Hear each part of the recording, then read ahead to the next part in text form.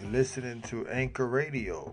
This is your host, Maxwell L. Charles at anchorradio.com. All right, my people listening right now, I just got a word for you today in the book of 2 Peter chapter 3, verse 9. Till the end when I stop. This book is talking about a very interesting topic. It says, the Lord is not slack concerning his promise, as some men count slackness, but is long-suffering to us word, not willing that any should perish, but that all should come to repentance. The number one language of heaven, or I should say the love language of heaven, is repentance. The word that people don't want to hear. Now, when one sinner repent and give their life to the Lord Jesus Christ, we have a party. There's a party in heaven for them. The angels celebrate in heaven for them because one sinner give their life to the Lord Jesus Christ instead of the 99 that think that they are righteous. But when one sinner repented and mourned and cried before the Lord, that's when there's heaven. There's party in heaven. Because repentance is the love language for heaven. Repentance means to turn away from your sin, to forsake your sin,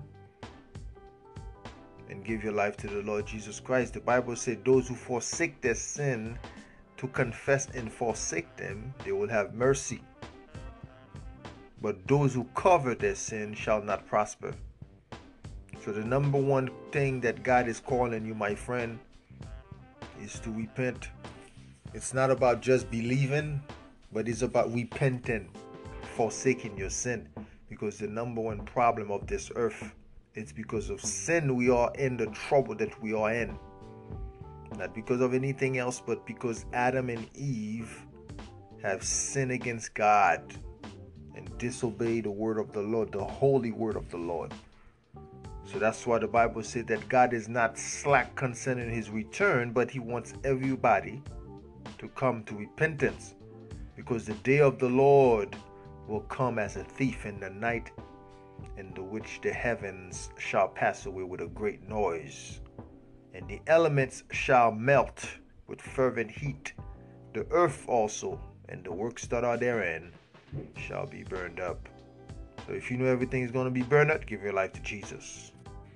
And the other interesting verse is verse 11. It says, seeing then that all these things shall be dissolved, what manner of person ought ye to be in all holy conversation and godliness, looking for and hasting unto the coming of the day of God, wherein the heavens being on fire shall be dissolved, and the elements shall melt with fervent heat. So what men ought you to be, since you know all these things are gonna come to an end? Your cars, your houses, your money, your riches, your wealth, your health, everything will come to an end. It is foolish for us to chase after temporal things when we forget about our soul that is eternal. That's why Jesus referred to that verse in the Bible. It says, what profit a man to win the whole world and lose his own soul? The devil got people chasing money, material things, the lust of the flesh, the lust of the eyes, and the pride of life. And they forget about their dear soul that God have created that's going to live forever. How foolish can men be? Think about it. There's a reason why Christ came here to show us the way. That's why it says, be ye therefore followers of God as dear children. Not following Jay-Z, not following the stars of this world, the movie stars, the basketball players, the football players, the rapping stars, 50 Cent and Jay-Z. He says, be ye followers of who?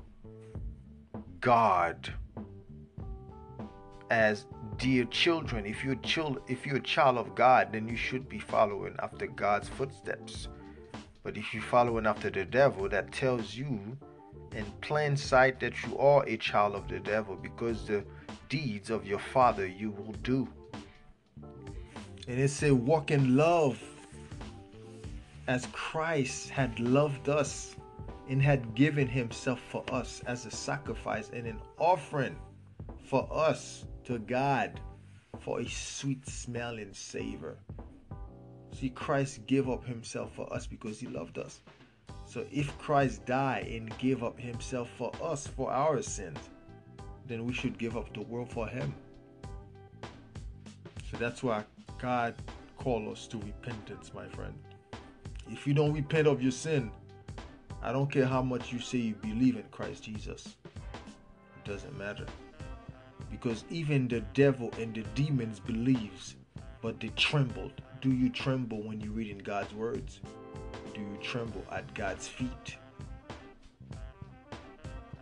The fear of God is the beginning of wisdom, my friend. The fear of God will keep you from evil. For the Bible says that the Lord is nigh unto all those that call upon him.